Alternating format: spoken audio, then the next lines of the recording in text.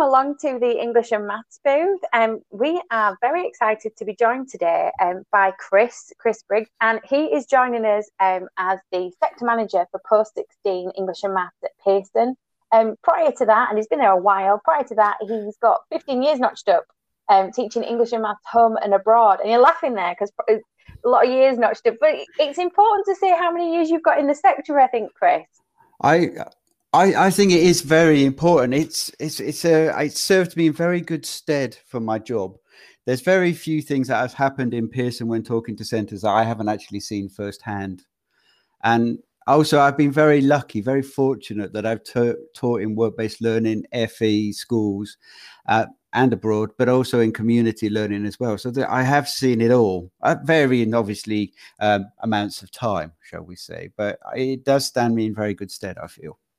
It does. It certainly does. I know I don't have as much on there, but I've done FE, community-based and schools-based and alternative provisions of schools. So yeah, once you block, you've seen it all, and it does give you that wealth of knowledge of when something unexpected happens, you may have seen it before. And I like that. I like that a lot. So we're going to be talking today about functional skills in math, and I know you're really passionate, Chris, about the reasons why students may or may not be experiencing the levels of success we expect at functional skills in post 16. So I just wanted to start with a little bit, if you could just give me a little bit about what does the level 2 landscape look like as the mix of students taking level 2? Because I know many colleges have switched to GCSE. So what does level 2 landscape look from Pearson's point of view at the minute? In terms of the level 2 landscape, what we've got is we still have colleges that are doing level 2 with the learners. Obviously, with the condition of funding, if they don't come in with a grade 3 GCSE, they can put the level 2 down as the end point. But what we do find is that the majority of the learners seem to be older. And they could be learners that are on apprenticeships. They could be adult learners coming into colleges. There's a lot more in that sort of framework, in that group there. It'd be interesting to see as well, because they've just announced the extension of the relaxation of the stretch and challenge rule for level 2 English and maths in apprenticeship. So that again reduces the number of learners doing level 2 maths in apprenticeships as well. But we, as I say, we're still seeing quite a high level of adults and older learners there. And I think as well, from my experience, I think apprentices and adults tend to naturally pull towards the level 2 because they've got that fear of failure from GCSE perhaps that they've carried for some time, and it is a complete fresh start for them, isn't it? It is a fresh start, and I think you'll find it's a little bit more, I don't want to use the word straightforward, but there is this ability to study within their own time frame. They're not governed by 3 dates in June when they need to be taking tests. They can take the test when they want to. For a lot of apprentices, it's compulsory anyway to be doing level 2. It's, you don't want to be doing GCSE maths if the entirety of your apprenticeship is sort of counting on you passing the maths and English as well. I also find as well with adults, I've taught on a few adult programs, and we had an awful lot of problem with retention with GCSE and adults. When they realize what it actually entails, they suddenly feel the urge to move and gravitate towards the functional skills. And I also feel it's more useful in everyday life. And I still agree with that for 16 to 18-year-olds as well. I think a lot of that is true. I know for my adults, they carry that fear of failure that they failed their GCSE, and therefore they don't want to go anywhere near it. And I think that might explain the drop-off that you've experienced too, in that they just need that fresh start, and functional skills gives them that. And it's important to stress, it is a level 2 qualification at level 2. It's not less than a GCSE. It's on the same level. It is on the same level. And we've got to understand as well, since the reform, it's been designed to look a little bit more like the GCSE than it was before. It feels a little bit more of a progression towards a GCSE than it did when it was the legacy. So, and if you actually look at the level 2 questions, they are challenging. I would say I always judge a paper by how much I have to physically think as I'm doing it. I am a maths teacher. I should feel like I can just sort of close my eyes, get on with it, and be fine. But there are occasions in both the level 1 and level 2 papers now where I have to think a little bit before I can do it, and I think that's where the challenge is for the learners. It's not just an easy option, but it's more realistic to what they would be doing in their normal lives, I feel. Yeah, and yeah, I would agree with that, and I think the language of it certainly as well plays into that as well. So that was a bit about level 2. Tell us about level 1. What does level 1 look like at the moment for FE? I think when you're looking at level 1 with FE, you need to split things out by the age groups. And when you look at sort of how learners are progressing, adult learners doing level 1, apprentices doing level 1, they seem to be holding their own. I would say that learners that are doing level 1 that have come in at say last September at the start, they have struggled. Right. I don't think necessarily it is the nature of the qualification that's caused it to struggle. It's almost the perfect storm of what's actually been happening across the country, which has made their lives incredibly difficult, I think. This going from online learning to face-to-face learning to online learning and things like that, it is a challenging setup at the best of times, but I think it's very difficult when you're working with maths, particularly, especially with a 16 to 18-year-old client base who are not necessarily engaged. These are learners with very fresh memories of what maths was like in school. And if they're coming in and doing level 1, they probably don't have the best memories of maths in school.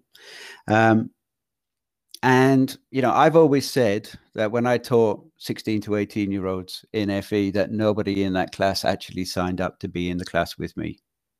They didn't want to do maths with Chris. And I'd like to think it wasn't just me. It's just this whole maths being compulsory. They haven't yet at that point got it into their heads almost that they really do need to do this.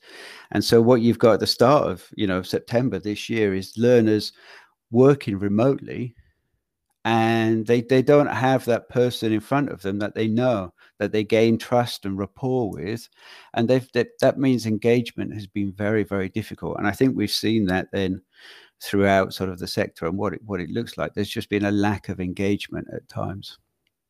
That's not to say that learners haven't been successful, because they have, but just not necessarily in the numbers that we would hope for. Yeah, I always say with the double glazing salespeople of FE, everyone needs Windows, but nobody wants to shell out for them. Yeah, everybody needs maths, but nobody wants to shell out the effort that it takes to achieve the qualification. Yep. And I think that's true. I think we struggle with engagement for maths anyway, and I think I can take some of what you said in that there's the challenges that have been presented to students have meant that drop off has been slightly more significant than it has been in previous years, maybe. Yes, I would completely agree. And then looking at the level 1s, you're saying that the adults are still doing well at level 1 from what you're seeing?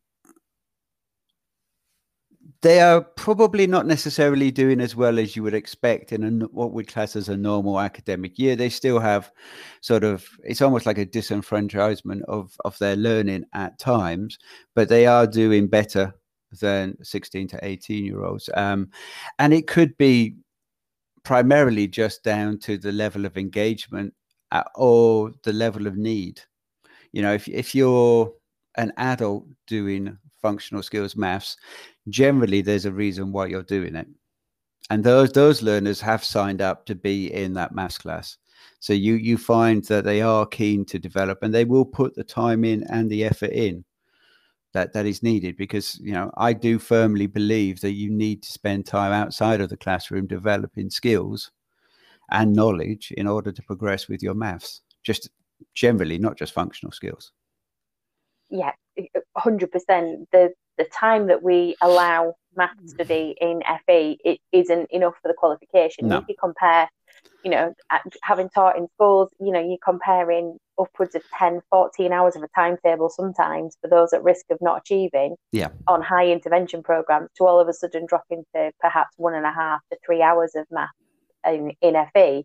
If they couldn't achieve with the significant investment of the school, and then we reduce the time we're spending with them, then the math literally don't stack up for changing those outcomes. No, they don't. And I think one of the things that we need to understand as well, and one of the things that's really important, is that maths is a knowledge-based subject, and there are just certain things that these learners need to know. And if they don't know them, if they're doing an assessment, it's a very lonely place. I talk about sort of when I'm looking at the differences between English and maths. If you're doing an English level 1 reading paper, every single answer is there in front of you on a piece of paper. You just need to find it. If you're doing a piece of writing, as long as you're relatively creative, you can almost blag what you need to do. Blag is not the right word there, but however, if I ask you to find the area of a circle and you don't know how to do that, there is nothing that you can do if you're in that situation where you're going to be able to find it. So these learners do need to know stuff. And it has to be, it's almost like a need for repetitious drilling. They have to practice and practice, so they get to the point where it's almost second nature, and that doesn't happen in a very limited time frame. Yeah, I completely agree with you. So thinking ahead then to the new academic year, what are your top tips when you were teaching, or what are your top tips now from an awarding body? What are the top things that teachers should invest in these initial weeks for new students? Okay, it's a relatively long list. I think the first thing to really consider, and it may not be the first few weeks, but I think it needs to be almost every single session, is exam technique. What we're looking at is a cohort of learners starting in September that will not have taken a live assessment since they were 11 years old. Yeah. And that means they need to have a lot of understanding about how exams work. Yes, they can say, okay, you will have done mocks in school, but it's unlikely those mocks will have been full hall kind of assessments that you get in a traditional school. So these learners need to be sort of almost brought in to how to deal with sort of the exams and things like that. Then to add to that, the learners need to understand the basics of maths, especially at level 1 and at level 2, even at the entry levels. What we're looking at is, a lot of the time the learners don't know if they're correct or not correct when they do something. You'll have done this. A learner will do a piece of work for you, hand it in, and they will think it's right, and they are nowhere near. Yeah, kind of inverse operations are one of the core things, aren't they? Go back and check it works. Go back and check it works. Well, yeah, I've got checking answers on my thing here as well. There's a thing with what I do at Pearson, what I talk about. There's a lot of our questions are, George thinks he spends £100. Is he correct? And there'll always be a few learners who will go, no, George is not correct because I think he spends £1,000. And you got to ask yourself, how easy do you think Pearson has made that question? If the real answer is £1,000, really, we're talking about a small percentage either side of 100 is potentially going to be the answer. So if you're out by that much, you should really know that you're wrong. But the learners, they don't. So they need to check their answers.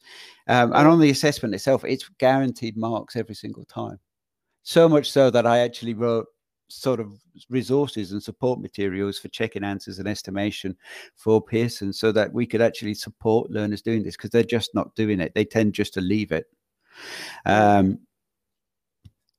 Then on top of that, it's just the basics of maths. One of the worst areas in terms of success for learners is positive negative numbers. So coverage and range point, I think it's number 2 or something like that at level 1. And it's always the same. And we put sample questions out there and stuff so people can sort of have a look. But learners think 2 negatives make a positive. And it's like, well, that will work if it's 5 minus 5. But if it's -5 - 5, that's not going to work for you. and the learners Yeah. really struggle. They've been taught a rule that isn't really a rule. And I remember being told very early on in my teaching career, never teach a learner a rule in English and maths that at some point you're going to have to say, yeah, sorry about that next week. You know, don't teach them I before E except after C, because that's just going to irritate them when they realize that it's not true. And it's the same with that as well. And I think one of the other things that I would really look at is problem solving with the learners. This whole concept of, you know, you've got them to the point where they can do the basics of maths. Not only that, they can do the basics of maths without a calculator as well. Then the key thing is, can they extract the information they need from the question? And it's quite interesting sort of trying to do that. It's something I tried to bring into my teaching towards the end of my teaching career, as I saw there was more of a need for it. I had a technique where it would be Chris is the calculator. So I would be at the front with the group, and the question would be there for them, and they would tell me what to do, and I would do it. And it's about guiding them then, as in what's the first step in this question? There's a lot of no's in that as well. There's a lot of I go, no, that's not the first step. No. And, you know, it's about sort of just looking at the types of questions that any awarding organization asks, and then guiding them through how to do it. And I think that's key. I think the final thing, I said final before, is making sure the learners are on the right level. That's one of the key. What you've got to be wary about is grade inflation. We talk about grade inflation. We try to say there's not a grade, and we is not Pearson. We means the country. We try and say there's not grade inflation. I have the grade 4 success rates for post 16 for the last 3 years in front of me, and it goes up, you know, from 20% to 32% in a space of a year. That suggests grade inflation, or a level of genius of teaching that wasn't there before, I'm afraid. Maybe it's because I left teaching and that's why it's got better. But we've got to be wary. And if there's grade inflation at the top end as well, there's going to be grade inflation at the bottom end. Yeah. And, you know, and again, final, these learners, you know, that are starting in September, the 16-year-olds, they wouldn't have done maths for a very long time. Let's be honest. You know, we talk about them, they do their GCSE and they then go off and then come into college.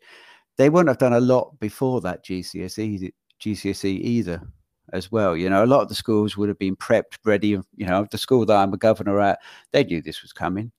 They were all prepped and ready for this. It's just, you know, making sure that it was actually done. And it's the same for a lot of schools. So you've got learners that haven't studied maths, and, you know, for potentially, instead of 3 months, 6 months, which is just not going to make. I'm creating this nightmare scenario for everybody. Sorry about this. When you listen to this back in September, you'll be thinking, oh, why am I a teacher? But well, you know, we do it because we love it. So, I used to do it because I loved it anyway. That's what I'll say. That's it, isn't it? We do it because we love it. I'm capturing that quote. We do it because we love it. We do. You wouldn't choose. I genuinely think you wouldn't choose to teach FE math unless you absolutely loved it. Yeah, I thought you were going to say unless you absolutely had to, and I was thinking, well, I didn't have to. I could have done other things, but and this is it. You wouldn't choose to, would you? You know, I came to FE because I made a choice to move from schools to FE. I know people who've made a choice to move from their subject to math. You make a choice, and and those that are railroaded into teaching FE math, you know, the retention figures are not great on the teachers that I know in my small circle. So yeah, I think you've got to have a love for teaching anyway to be in FE, but definitely a love for teaching math to teach FE math. I think it's incredibly important, that passion, because, you know, you have to remember, on the whole, you are dealing with learners that have not had a great deal of success with this subject, and they're coming in and they're not expecting to be a success. You know, in 5 years that I taught in an FE college, I taught one learner across English and maths at GCSE level who came in expecting to pass. And, you know, he got an A. That's how long ago it was. He got an A. And that was nothing to do with me. He just knew that he'd not been as good as he could have been on his GCSE the first time he took it. And he said, look, I'm here. Just give me the support, put me in for the exam and I will do it. And he got an A. Everybody else, you know, they come in thinking they're not a success. Because despite this whole concept that a grade 1 is a pass at GCSE, we still don't treat it as a pass.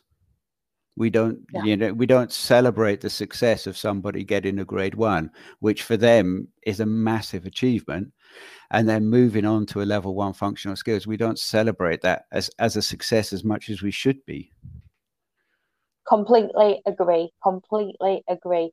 And we have come to the end of our time, Chris. It's been a pleasure chatting to you. If you want to just give a shout out to any social media or anywhere where people can find or follow you and connect with you after listening to today.